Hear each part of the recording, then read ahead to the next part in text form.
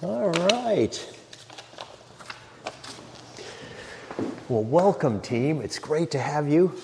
This is what a fun inaugural experience. What a beautiful space. We're really grateful. I'm not quite sure how this is going to unfold. This is kind of experimental. The first service is going on. It usually goes on for about an hour or so. I'm not going to speak at you for an hour. I promise you that. I'll cover some material, and then we can ask questions, and then discuss some things. But if you need to get up, if you need to spread around, do whatever you need to do to stay comfortable. And remember, there's probably going to be another service after this, so I don't want to compromise that. So if you need to get up and you need to walk around, that won't bother me in the slightest. Do whatever you need to do to stay comfortable. And I thought we might begin by singing one of those hymns we've passed out. Which one did we pick, Elizabeth? Come Thou Fount. Okay, Come Thou Fount. I think I know that one. Great. So, all right, let's do that. Come Thou Fount of every blessing, tune my heart to sing Thy grace. Streams of mercy never ceasing, call for songs of loudest praise. Teach me some melodious sonnet, sung by flaming tongues above. Praise the name fixed upon it, name of thy redeeming love. The next one? Is there another verse? I just don't know which one it is. Rest me this place, and I know by thy name me safely home by thy good grace. Jesus sought me when a stranger, wandering from the fold of God, He to rescue me from danger interposed His precious blood. Oh, to grace how great a debtor daily I'm constrained to be.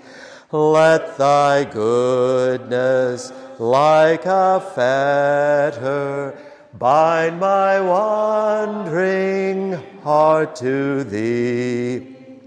Prone to wander, Lord, I feel it, prone to leave the God I love. Here's my heart, Lord, take and seal it for thy courts above.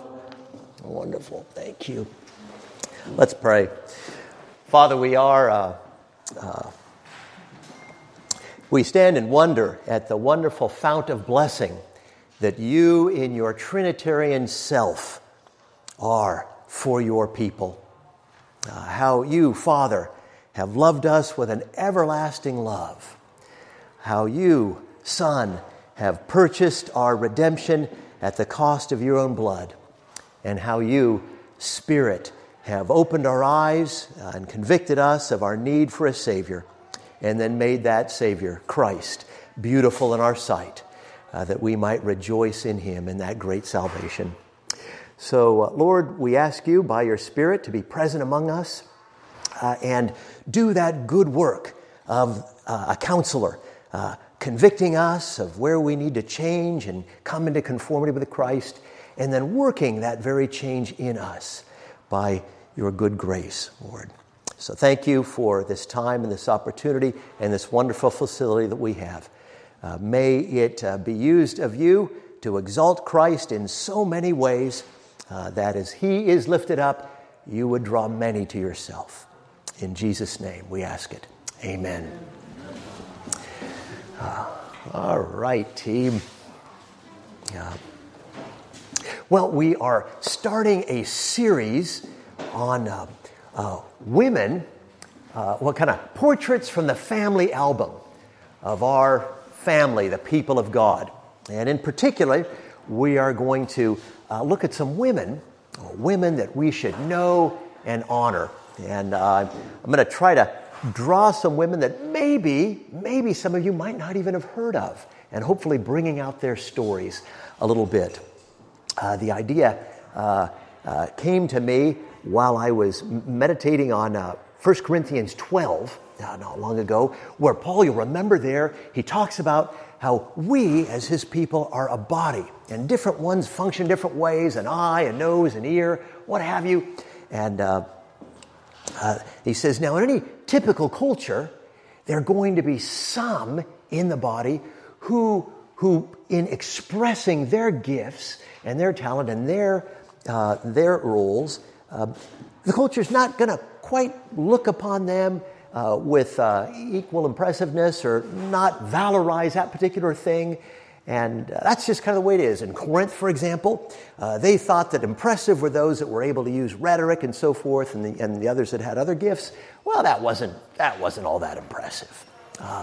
And Paul says, oh no, in the body of Christ, what we want to do is recognize the vital importance of every contribution. And if there's a cultural situation in which some aren't given as much honor or credit or appreciation, then what we want to do is we want to compensate with that as the people of God. So looking back, oftentimes it seems as though the women in our midst, who God has greatly used, get somewhat short shrift in the annals of history and appreciation. So we want to try to rectify that somewhat, if we can, in this series. So that's kind of the motivation of this. Plus, it's just fun. Everybody loves a good story. And I'm hoping that we've found some edifying ones. So that's where we're headed. And this first profile, we've called The Woman Whose Scarves Were All Over the Land. Or we might call it Selena's Scattered Scarves. So here we go. The historical context of our drama has been called the Age of Reason, an era enamored with the powers of the human mind to make its liberating way in the world, liberating above all from the hobbling shackles of revelation and tradition. So they said. But in this age, reason had its hardy twin, ridicule, which would probably be the greater menace to the faith. The solvent of satire bit deeply at the very foundations of Christianity, and subjected to mockery were not only its tenets, but also its devotees, and especially its leaders. George Whitefield, there he is, George Whitefield was among them, the great preacher of awakening in a spiritually slumbering age. Dramatic, even theatrical in his bearing, he was an easy target, especially his crossed eyes. There he is. If you look closely, you'll notice that he had crossed eyes. People loved to make fun of him for that. Indeed, remorselessly, he was made the special subject of lampoon in a stage performance, doing uproarious rounds in the London theaters. Wounding to Whitefield, and also bolstering the prejudice, it really did seem a hindrance to the gospel.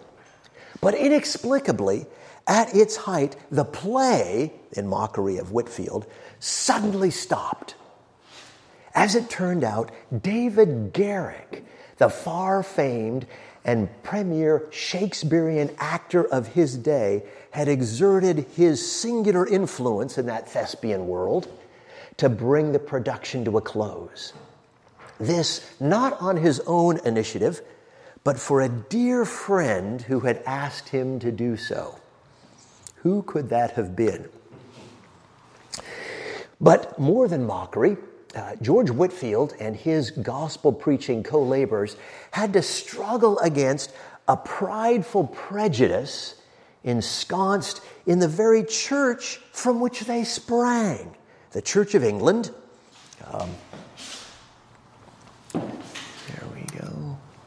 There's a better picture of Whitefield, I suppose. There he is preaching. If it were a video, you'd see how dramatic and thespian he was. Vital Christianity was at low ebb, and the typical Church of England vicar was more preoccupied with fox hunting than preaching. And that was probably a good thing, however, as the preaching done was so terrible, it was described as mere Mohammedanism, or Islam, without Muhammad. Just awful, awful preaching. Morality and decorum was the weekly summons from the pulpit. And the notion, oh, thank you, that's a great idea. Yes, a little stifling in here. It's all the hot air that I'm in. Morality and decorum was the weekly summons from the pulpit. And the notion of being born again, proclaimed as a necessity by George Whitefield and his compatriots, was thought extreme, indeed indecorous. An overzealous enthusiasm. That's what this born-again stuff was called. Damningly called. That's just enthusiasm. Indeed, a church bell was struck at the time, minted with this inscription, "Hurrah for the Church of England and down with enthusiasm." Well, at first, the efforts of the gospel awakeners to rouse the somnolent churchgoers was politely ignored by the reigning clergy. But as soon as the awakening seemed to be making inroads in their parishes, those in power exerted legal force to restrict and muzzle the enthusiasts. Venues were denied and meetings were broken up while the magistrates would look on indifferently.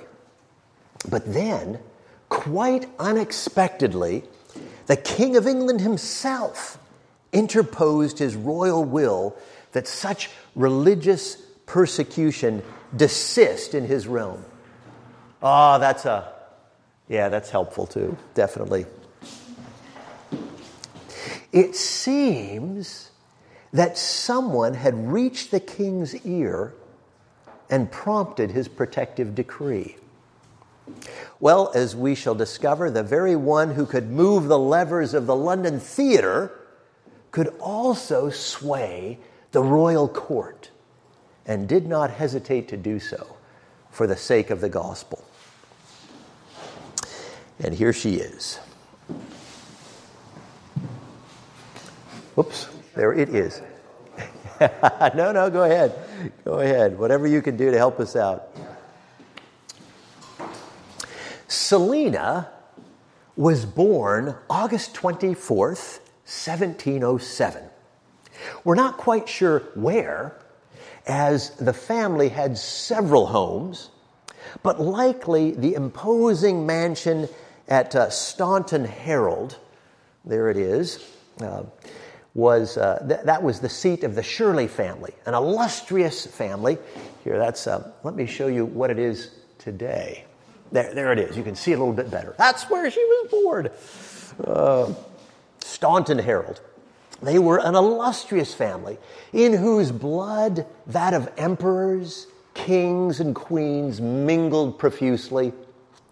She was the second of 3 girls, and it would seem sheltered luxury would be her lot. But when she was 9 years old, her eye was arrested by a funeral procession bearing a small coffin of a girl no older than she. Transfixed, she followed the cortege to the burial ground, and from that day would often visit the grave. It marked the beginning of a seriousness about life in the light of impending death. And this would mark her all of her days, that little experience as a 9-year-old girl. Knowing that frivolity was a dominating feature of much of the English aristocracy, and that she would marry within that society, young Selina often uttered the prayer that she would marry into a serious family. And God granted this desire in husband Theophilus, the 9th Earl of Huntingdon, also, and in fact even more so, of a family of royal descent. Well, for all their seriousness, they seem to have had quite a happy time together. Here is their family. There is Selina, there's Theophilus, and there would be more children, but those were the ones that were alive when the painter painted this image of them. But marriage did not extinguish the serious streak which expressed itself in the young countess in a busyness in doing good, especially by way of benefactress to the poor. She was the frequent visitor to the cottages on her estate and never failed to meet any need with abundant charity. Her tenants came to refer to her as Lady Bountiful, and the sound of her approaching coach gathered a little posse of hopeful children for the handouts, whatever they would be. She became vastly admired for her reputation as a Christian lady, and that accompanied her in the high praise of her very high-born neighbors and peers. Well, this proved gratifying to the Countess, but somehow not satisfying. Looking back, she would later discern that, quote, I was going about to establish my own righteousness. She had the praise and applause of her peers, but what about God? What would win His favor? Anxiously, Selina redoubled her efforts, hoping she might feel satisfied, that God was satisfied. But this resting peace tantalizingly eluded her. Her health broke in the strain, indeed completely, to the point that she feared she was at death's door. Her illness had brought her benevolence to a halt, but with it, her sense of worthiness.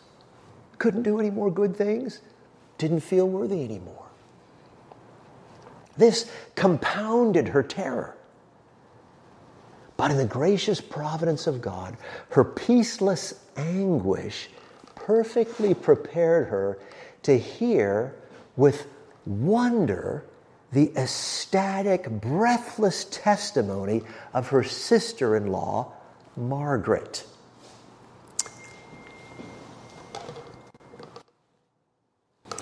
Lady Margaret had recently heard one of these new enthusiasts, and you remember enthusiast was the name of these gospel preachers that were kind of thought to be the Wild West of religion, okay?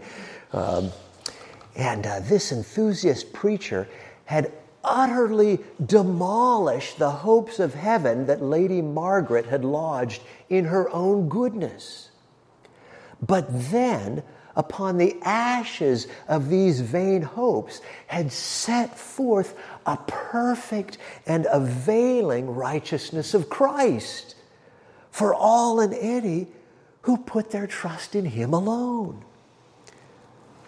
And Lady Margaret had ventured that trust, and the peace and joy that instantly flooded her heart was now radiant on her face.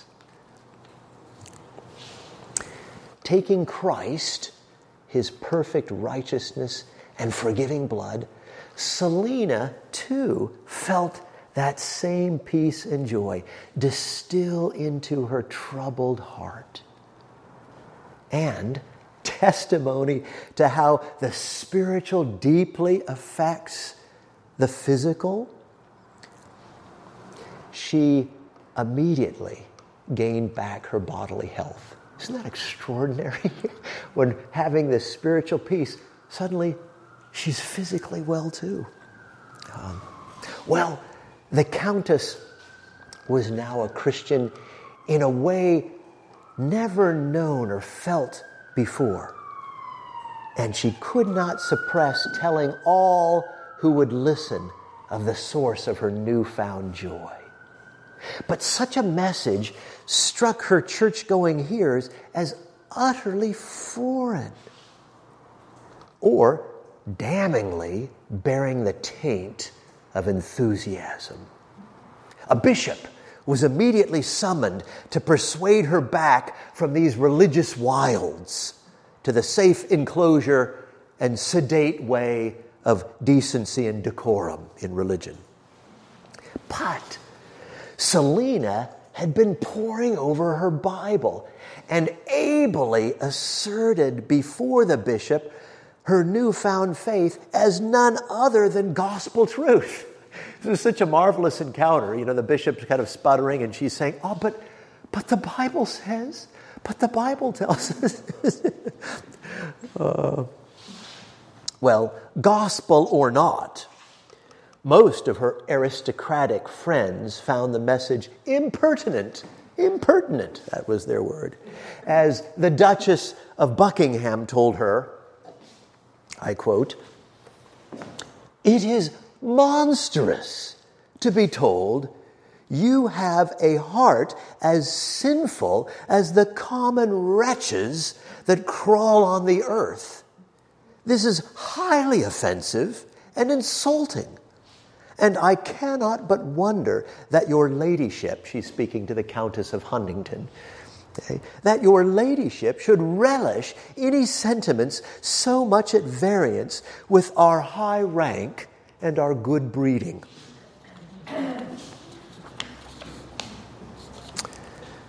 Sad to tell, despite all of these appeals over all the years from Selina, the Duchess would die contentedly confident with her aristocratic heart.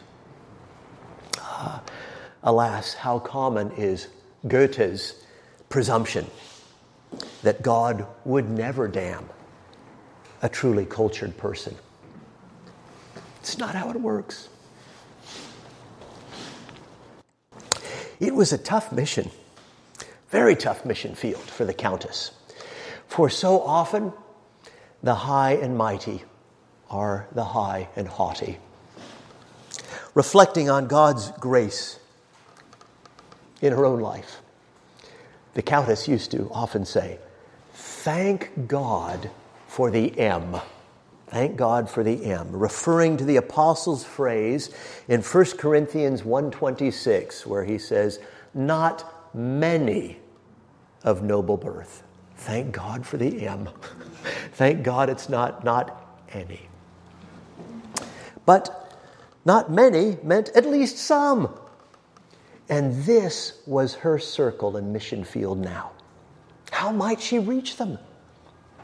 If her high-born peers would not go to the gospel preachers, perhaps she could bring the gospel preachers to them. Thus began the Countess's drawing room outreach. It's marvelous.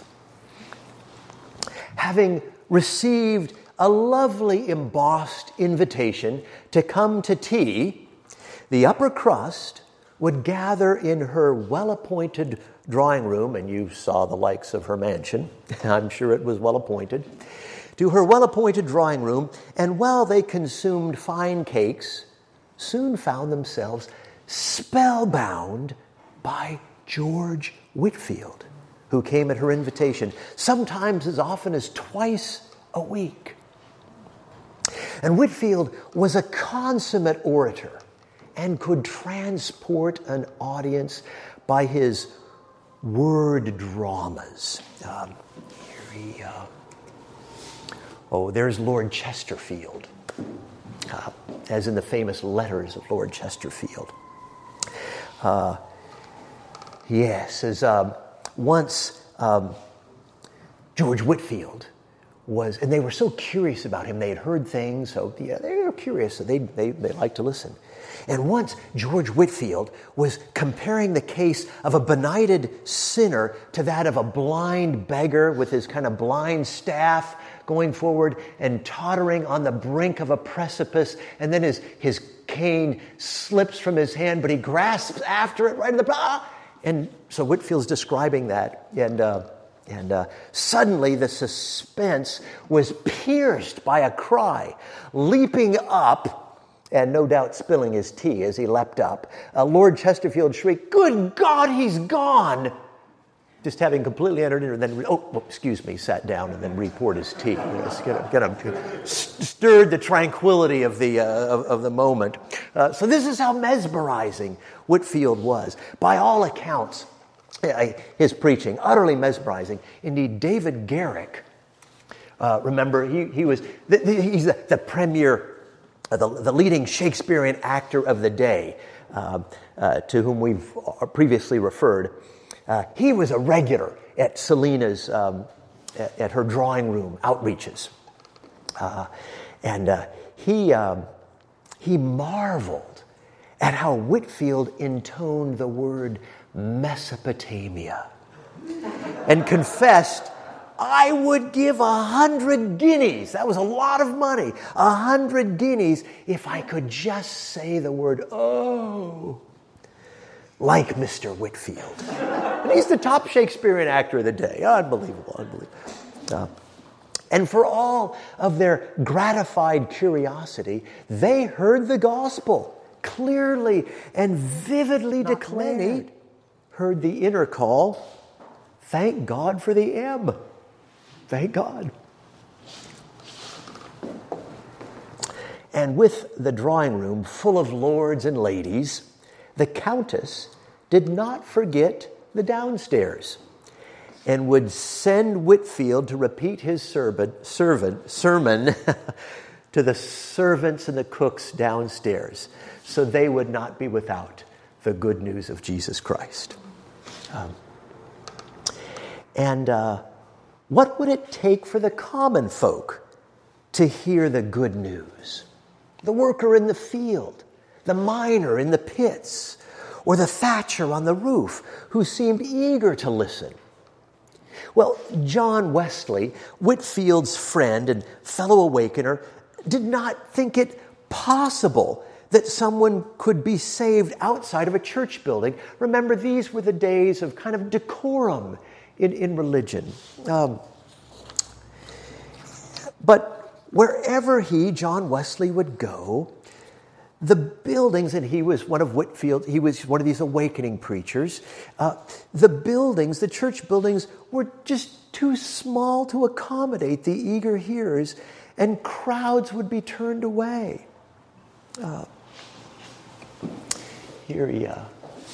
There's Wesley, John Wesley. My father had a huge print of this in his study, along with a print of Martin Luther studying the Bible. And so I grew up under the shadow of these things, studying the Bible and preaching the good news. These images are so precious to me. If I could have gotten back to take a picture off the one in our house, this would be a better image for you. So on one occasion, when John Wesley had been preaching in the church, the folk who couldn't press in for the lack of room, they lingered just outside the church, hoping to hear something through the open windows. And as John Wesley left, he saw the sad crowd still present in the churchyard, So, wonderfully, he just stood upon a tombstone where he could project, and he just repeated his whole sermon, preaching to them too, to their great joy, and for many to their eternal benefit. The fields were ripe for harvest, but the workers were few. Wesley, John Wesley, also thought that none but officially authorized clergy were fit to preach, so was vehemently against lay preaching.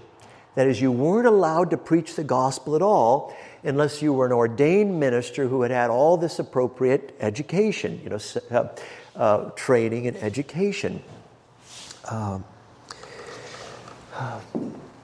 And that was his belief. The problem was it was so hard to be able to get that education. Not many people could do it. It was a very, very narrow gate.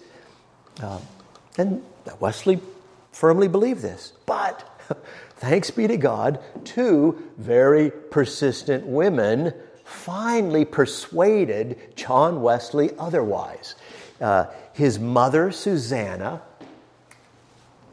an extraordinary woman. One day I'm going to do a whole profile on her. Just extraordinary. Susanna Wesley, the mother of John and Charles, and the Countess of Huntington, Selina. An indomitable pair. And John Wesley finally agreed to go listen to a rather rough around the edges lay preacher that the Countess had been encouraging. Well, he most definitely lacked the Oxford accent of John Wesley, but evidently not the Holy Spirit. And Wesley came away concluding, quote, "It is the Lord. Let him do what seemeth good to him." And from there and then, lay preachers augmented the preaching force and became really the hallmark of this growing movement of awakening. What we in America, in the American church, called the Great Awakening, the first Great Awakening. Thanks to those two women. Well, as the gospel sounded forth across Britain, from village cross, as we saw with Wesley, to country vale, thousands experienced new birth. But what would become of them? There was a famine for the Word of God in the churches. Wesley, John Wesley, a great organizer, developed classes, what he called classes. These were really small groups for mutual encouragement. So the people that were converted in this open preaching, they gathered together in little small groups because there wasn't much fare for them in the churches at the time. So they were in classes. Meeting for mutual encouragement. Whitfield's converts, however, found no haven. They are, alas, said Whitfield, a rope of sand. He was not a good organizer. Well, here, the Countess stepped in. She had been gathering up preachers and deputizing them as her chaplains. And it was not uncommon for aristocrats to engage a private chaplain. You know, they'd have their huge estate and they wouldn't want to go to church, so they just engage a chaplain, and they would be their private family chaplain, and they would do so. And they would be identified by wearing the scarf of what the lordship or the countess, whatever, who would sponsor them. So that's how they would be identified, and they would enjoy the authorization to preach because they had the scarf, the embossed scarf. What Selina did was she began to build chapels for her chaplains, and they began to dot the landscape. And there, the new converts could go and be nurtured in the gospel. And she would fill their pulpits with her itinerant chaplains, moving them to and fro like a general commanding her troops. Hence, it was said in either delight by the friends of the gospel or in dismay by others, Her scarves are all over the land. Or her scarves are all over the land. But more ministers were needed to save souls and to nurture converts. And Oxford and Cambridge, the universities, the two universities, Oxford and Cambridge, were the only places where Anglican ministers could be trained, and they were stolidly against any enthusiasm. 6 students had just been expelled from an Oxford college for such leanings. As their tutor complained, they were, quote, enthusiasts who talked of inspiration, regeneration, and drawing nigh to God. Oh my goodness. For such, one was persona non grata and kicked out of the university. So you had no opportunity for training. Narrow was the gate.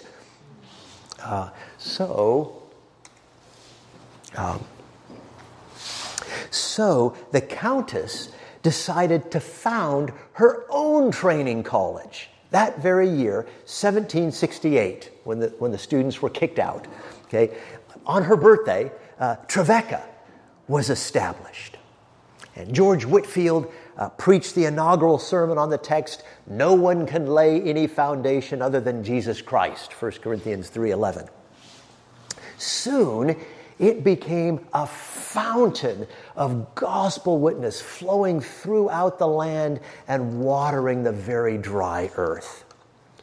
The Countess herself would interview all candidates and direct them on their evangelistic errands, providing ponies for their transport and a good suit and a wig if the setting demanded. So if she was going to bring them into her drawing room thing, she'd give them a really nice suit and a nice wig, so it would be less offensive. Well, a good thing that she had money, you might say, to finance all of these ventures. Yes. And here's the extraordinary thing. When it began to run low, she sold all of her jewels to the substantial sum of £698 and 15 shillings.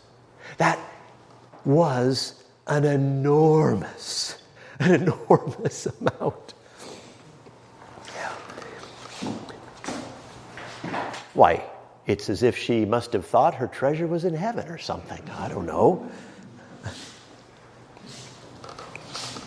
I scarcely can forego pausing here and asking, I wonder what jewels we have that we might sell to put some more jewels in our Savior's crown.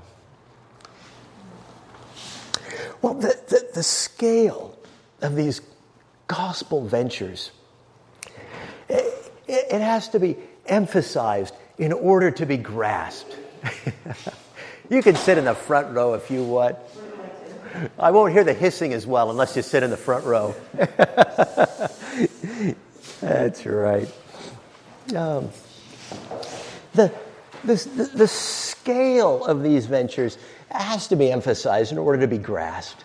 Lady Huntington's chapels were springing up everywhere, reaching great numbers. On Trevecca anniversaries, also her birthday, you remember, so a twofold special occasion. She would summon her chaplains and they would preach in succession, sometimes 9 of them in an unbroken row, to as many as 20,000 hearers. So we can't even conceive of people even being able to, crowds like that even being able to hear without amplification. But they could do this. I mean, the people like George Whitefield could actually project his voice when he came to the colonies here and would preach in Philadelphia, say. People would gather on both sides of the Schuylkill River and they could hear him. It was unbelievable. So actually, if you were a preacher, actually developing a voice was one of the key and pivotal things to do. And if you read Charles Spurgeon's lectures to my students, he has a chapter on how to develop and take care of your voice, because this was your instrument. It was absolutely critical. So 20,000 people around. It was said that there were over 1,000 ponies seen in the surrounding fields of all these gathering. While the college was housed at Trevecca, 150 preachers were trained, ponied up and suited up. That training college would migrate twice, once to Cheshunt and then to Westminster College in Cambridge, where it was my happy experience to reside for 1 year in my own training. It was so much fun to be in that same spot. 200 new chapels were now opened. Such pervading witness was bound to stir opposition. And it did. I mean, how many of her own chapels and chaplains can one woman have? Even a countess. It's far too many scarves outside of her wardrobe, they said. You guys missed that. If you would engage a chaplain, the aristocracy, in order to give them authority, you would give them one of your scarves that was embossed. So that was their authority. And she would have hundreds. Say that. Far too many scarves outside your wardrobe. Yeah. Vicars, who felt the enthusiastical encroachment, took legal action against her in the church courts. Not in my neighborhood, they thought. And the countess found herself in a legal pickle that threatened to halt, indeed pluck up, her gospel mission. It was then that she was able to appeal through her privileged access as an aristocrat to King George himself, who draped his cloak of protection around her. But it involved a watershed for the countess and her movement. She might gain royal protection through the Toleration Act, allowing dissenters, legally, dissenters from the Anglican Church, to gather and to preach. But to come under its sheltering canopy, she would have to declare her chapels dissenting houses of worship. So Selina became a reluctant separatist, forced out of the Church of England and her chapel network, as John Wesley and his followers would later become, much to their own frustration and reluctance. They were driven out of the Church of England. They became their own denomination. So they came to be called Countess Huntingdon Connection Chapels. This is in 1781. So the Countess of Huntingdon's Chapels was its own denomination. Again, she didn't want to no longer be an Anglican, but they forced her out. It was the only way that she could have the freedom to establish these things. This is her Countess of Huntingdon Chapel in Bath, I should say. Was one of the great spas for the aristocrats at that time, so she built a chapel there so they'd be able to come and hear the gospel. A conflict was not simply with the Church of England. Doctrinal divisions began to emerge even within the ranks of the awakening preachers. A rift opened between Whitefield and Wesley, John Wesley, along Calvinist Arminian fault lines. Whitefield's followers became known as Calvinist Methodists, as differentiated from Wesleyan Methodists who followed John and Charles Wesley. Now, the Countess had studied convictions in the matter, aligning her with Whitefield, but she maintained a breadth of friendship across those theological lines. And it's noteworthy that her judgment was highly esteemed, resulting in her frequently being sought for advice even at cross-grained theological affinity. So, for example, John Wesley, more Arminian, would consult her often, and did, as to whether it be advisable to publish his journals. And happily, he followed her advice, and we have them in print now. They're marvelous. Given an opportunity to preach at Oxford, John Wesley sent the Countess the sermon that he had prepared to see if she thought it suitable for the weighty occasion.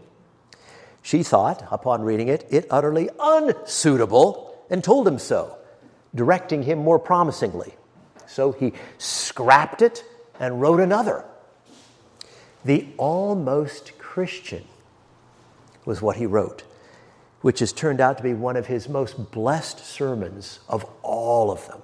An incredible afterlife in this sermon in terms of its impact for the kingdom of God. The Almost Christian.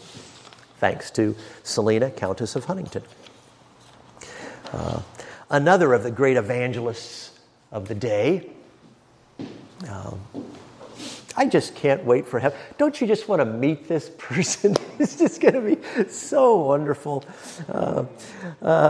Another of the great evangelists of the day, William Romaine, sought her judgment on a work of controversy he was to send to the press. And she found a line in it that spoke uncharitably of another brother in the Lord.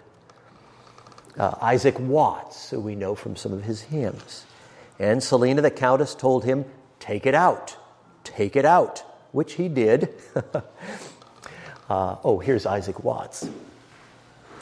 You remember him. I wonder how frequent and consequential was the Countess's hidden editorial hand for the church in her day. And these are a lot of church leaders that often are in conflict. And it's like, she's like a lubricant in the way they interact, to the huge benefit and blessing for the harmony of the church in her day. I'm sure. How often has Anita saved me from what I have witlessly written that would surely have caused calamitous offense or abiding hurt? How many teachers among us would come off far better in the stricter judgment that will be applied had we subjected our thought to the judgment of our very wise spouses first. So there's a free recommendation that saved my skin. Neither were the Countess's deeply trained theological instincts merely helpfully directive and cautionary.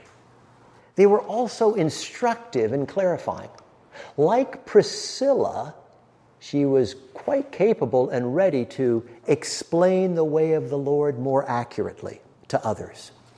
She certainly helped Henry Venn. Here's Henry Venn. I took that picture in the rain. Yeah,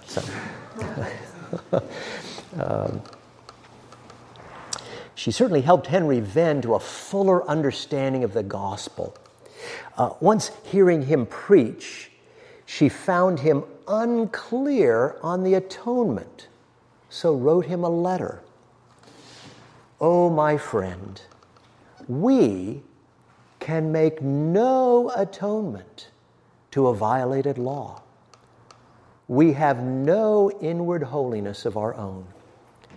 The Lord Jesus Christ is the Lord our righteousness. Cling not to such beggarly elements, but look to him alone who hath wrought out a perfect righteousness for his people. And this exhortation proved fruitful in Venn's heart. As George Whitefield wrote to the Countess, quote, your exertions in bringing him to a clearer understanding of the everlasting gospel have indeed been greatly blessed of the Lord. And he went on to be one of the great evangelical leaders of his day, and indeed his son and his grandson, and so on for a long time, the Venn family. Well, there is, we must acknowledge, a rather prominent executive tone to the Countess. After all, she was a countess. Perhaps this is the aristocrat in her manifesting. She certainly was confident that she knew what people needed to do and did not hesitate to tell them so. A few, it seemed, resisted her. John Berridge, there he is, another great gospel preacher of the age. Wonderful guy. I remember when I was at Cambridge, I had heard that he was evangelist all the way to his death and even after his death on his tombstone. So I rode my bike a long way just to see it. And I found this tombstone.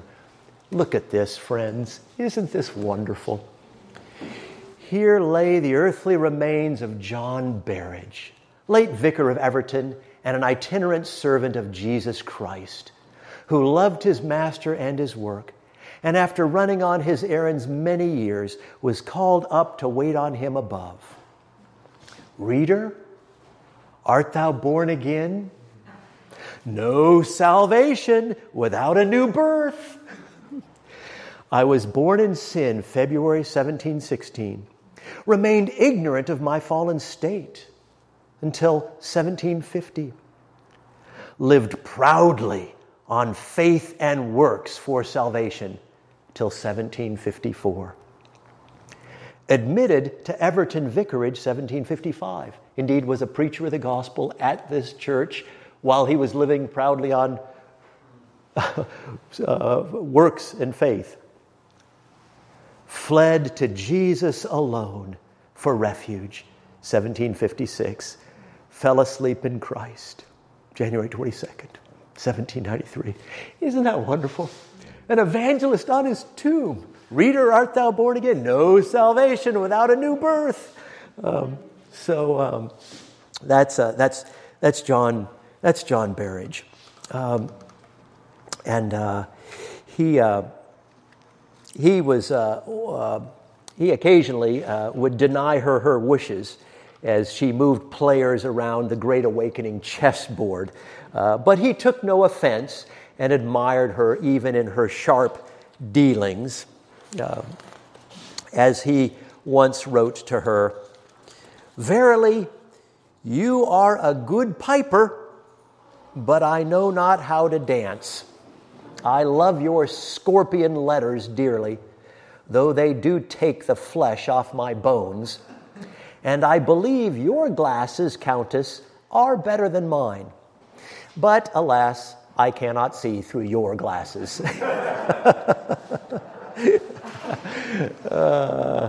She did have good glasses. She saw the big picture clearly. But she was not infallible and made mistakes, as she herself acknowledged and regretted. Late in life, she said, "As Christians, we wish to retract what a more deliberate consideration might have prevented." There's a good lesson here for those who are often right and think themselves always so. Well, there's so much more to tell of the Countess and her impact. Her practical knowledge of just what needed to be done was not restricted to the national scale, but reached down also to the quotidian matters of life. There's Sally, Charles Wesley's wife. And on one occasion, Sally, wife of Charles Wesley, was quite ill with smallpox. And her husband, Charles Wesley, was away looking after his brother John, who was also unwell. So when Selina arrived and discovered Sally in her plight, she immediately set things right. She summoned George Whitfield to fetch Charles and send him, Charles, back to his wife's side where he belonged, and then had Whitfield stay and nurse John Wesley back to health. All that was needed was a good traffic officer to direct things with whistle and gesture, and the Countess was just the one to supply it.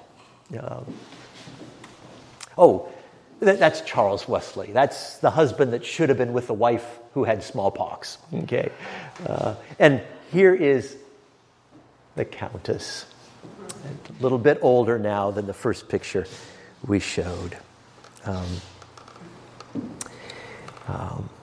We have mentioned Selina as exercising an impact on a national scale. And technically, the British Isles involved more than a single nation, as the Welsh and the Scots and the Irish would be swift to insist. But her influence reached farther afield than even the British Isles. She donated liberally to the fledgling College of New Jersey, my alma mater. There it is a long time ago, 1746, when it was just getting started, as a training ground for gospel preachers, similar to her own Trevecca. So she took it under wing and was very generous with the Princeton Lions of Judah. They were called the Lions of Judah before they were called Princeton Tigers. I prefer the former. She gave funds to the Native American Samson Occam. There he is, who was soliciting funds for a mission school way out in the wilds of New Hampshire that got going in 1769. There it is, way out in the boonies. Now we call it Dartmouth College. But it started out as a mission outreach to Native Americans. And Selina, Countess of Huntington, very generously endowed Dartmouth College also. She sponsored African American children in Whitfield's Georgia orphanage, the Bethesda orphanage there. This is that the orphanage in Georgia. Indeed, thinking hers the best hands to leave it in, George Whitfield, who had established the orphanage, bequeathed it to the Countess when he died in her will, in his will. So he knew he'd take good care of it, which she did. Neither was Whitfield alone in this instinct. Many cottage dwellers on her estate who died, leaving young children, they would commit them to the Countess's care, and she would always raise them and care for them.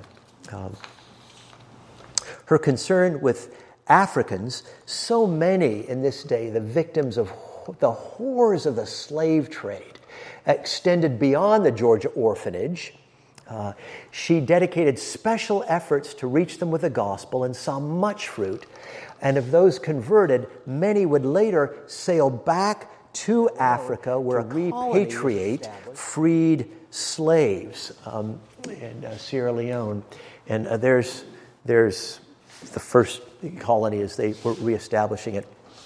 Of the 2,000 Africans who made the journey back there to Sierra Leone in 1792, half of them had been part of the Countess of Huntington Connection chapels and had been ministered to through her, half of that entire colony.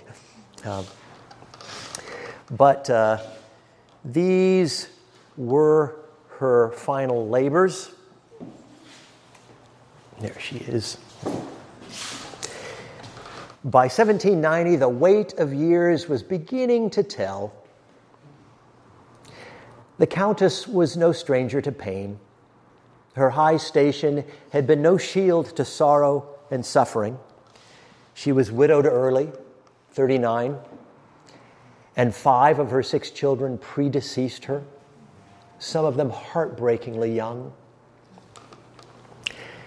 At the last, her condition was protractedly painful, but as John Wesley was fond of saying, our people die well.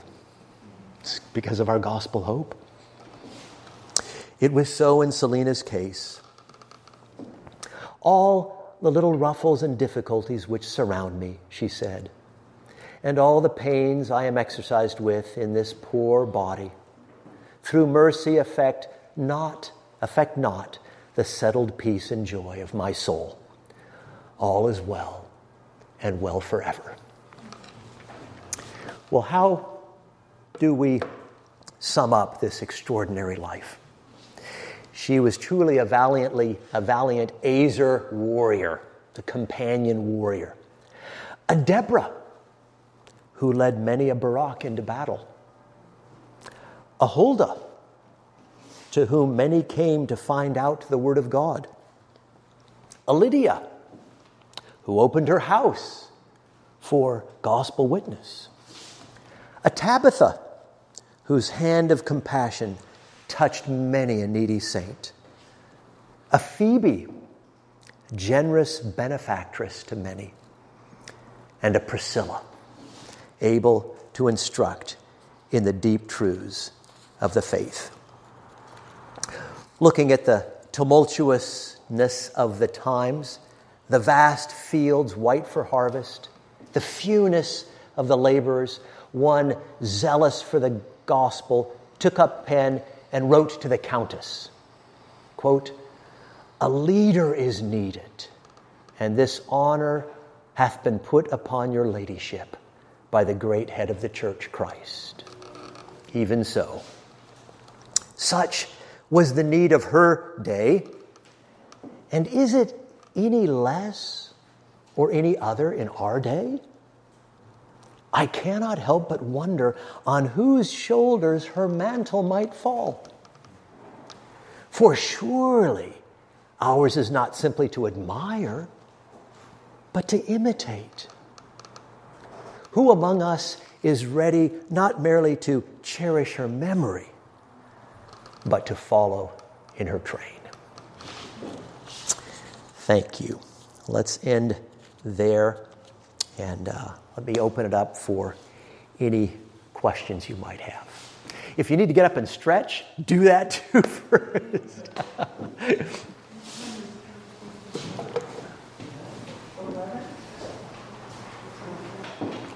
Yeah, Tom, where are we in terms of the sequence of the time? I think we can go for a little while longer. I think they'll be going for at least 15 more minutes, probably. Okay, all right.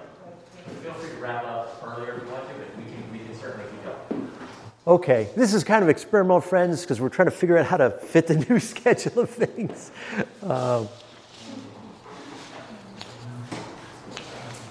Yeah. I was just interested in, you said she was widowed early. Yes. Do we know anything of her husband?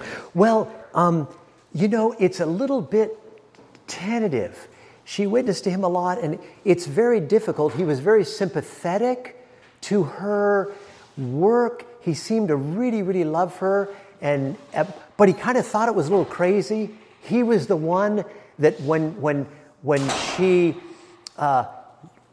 really was converted, and it seemed to the aristocrats that she had gone out to the wilds of religion, this enthusiasm. She was born again. He was the one that said, "Dear, I'd like you to see this bishop who can maybe help you to find your way back to decorum in this." So it seems like for all his sympathy toward her and his affection toward her, he never seemed to have gotten it, sadly.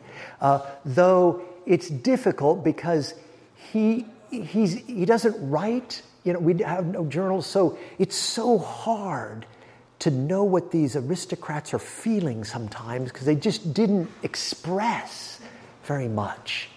So I don't know. Yeah, Elizabeth.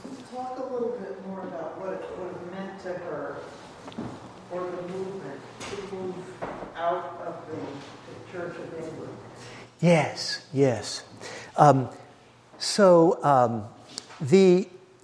She was raised in the Church of England. The Church of England was very much that church in which all the aristocracy would have had their at least formal home, whether or not they were very involved. So for her, in order to keep her chapels going, to become a dissenter, that was, in her day and among her peers, that would have been like, getting on the back of a motorcycle and riding off with a communist or something, during the McCarthy era. It's just, oh my goodness, these things are not done. So very, very difficult emotionally, socially.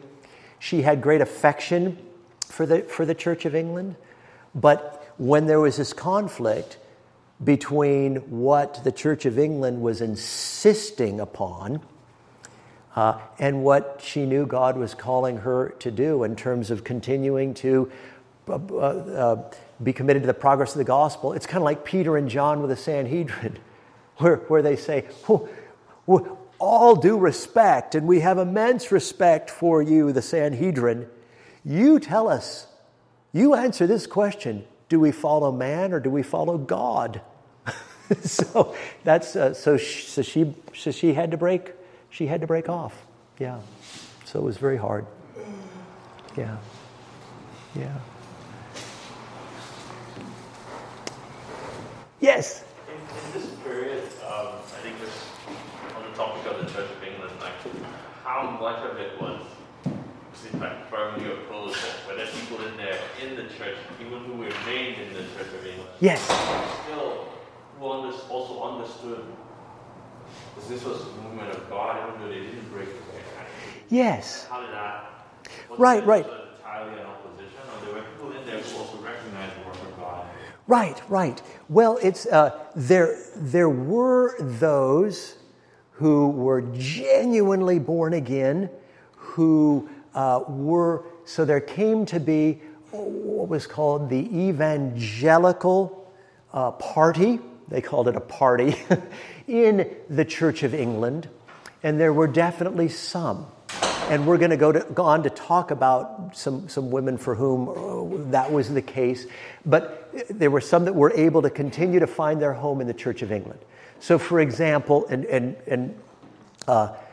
John Newton, the hymn writer, Amazing Grace, in that he was in the Church of England and very faithful there.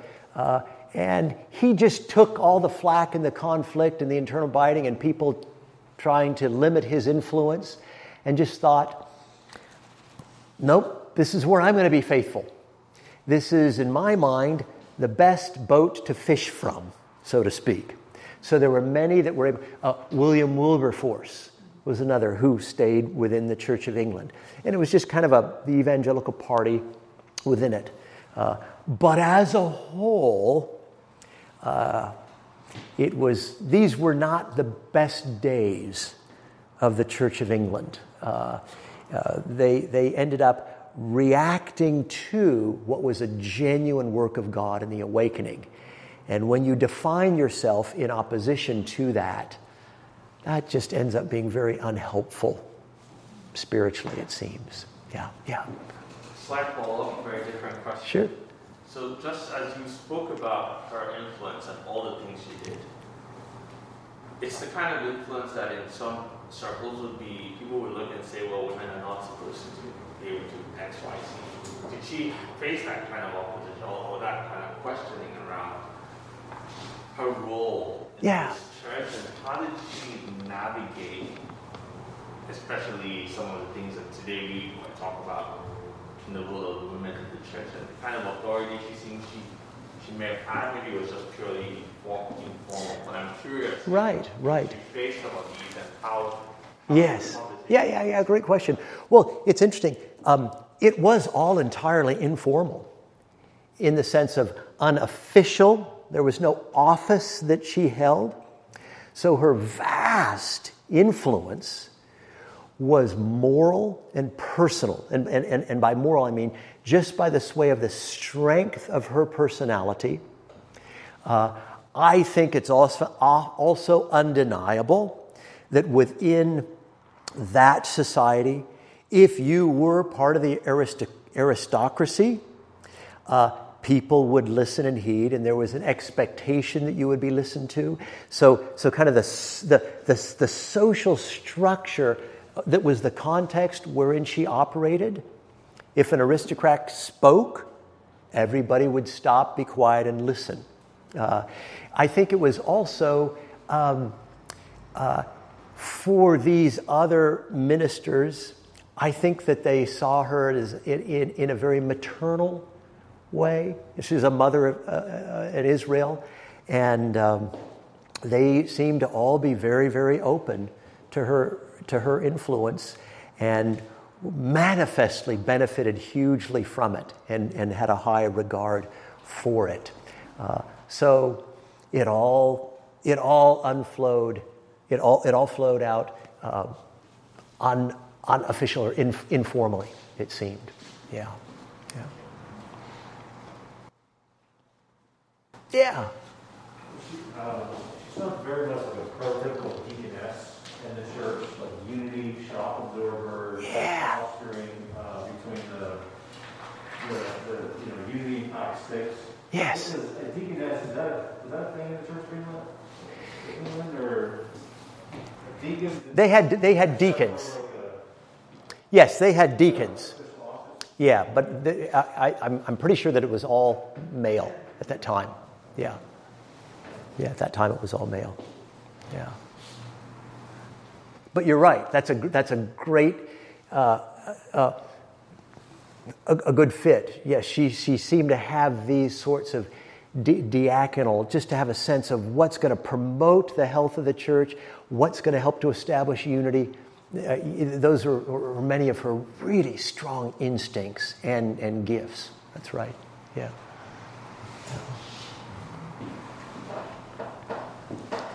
Well, it's interesting to ask as we. I love the way she thought. Well, okay, what's my sphere? Well, who are the people that I could reach, and maybe even uniquely? Where am I well placed to reach these people? So she has her like tea party outreaches, her drawing room outreaches that were so extraordinary. And I think that might be a good thing for us to ponder. What is my sphere of influence that I might be able to sanctify for kingdom usefulness? Because we all have some sort of sphere of influence. No doubt, a sphere in which our position in it is somewhat unique, perhaps. And to begin to think, okay, if I'm singularly placed to reach within my sphere, how might I creatively do that? What are some of the challenges? What are some of the obstacles to people hearing the gospel within my sphere? And how might I creatively think of how I might be able to overcome them? Because your instincts within your sphere are going to be the best in all likelihood. You'll have a sense of how your peers think, feel, respond, react, what would be appropriate, what would be thought inappropriate.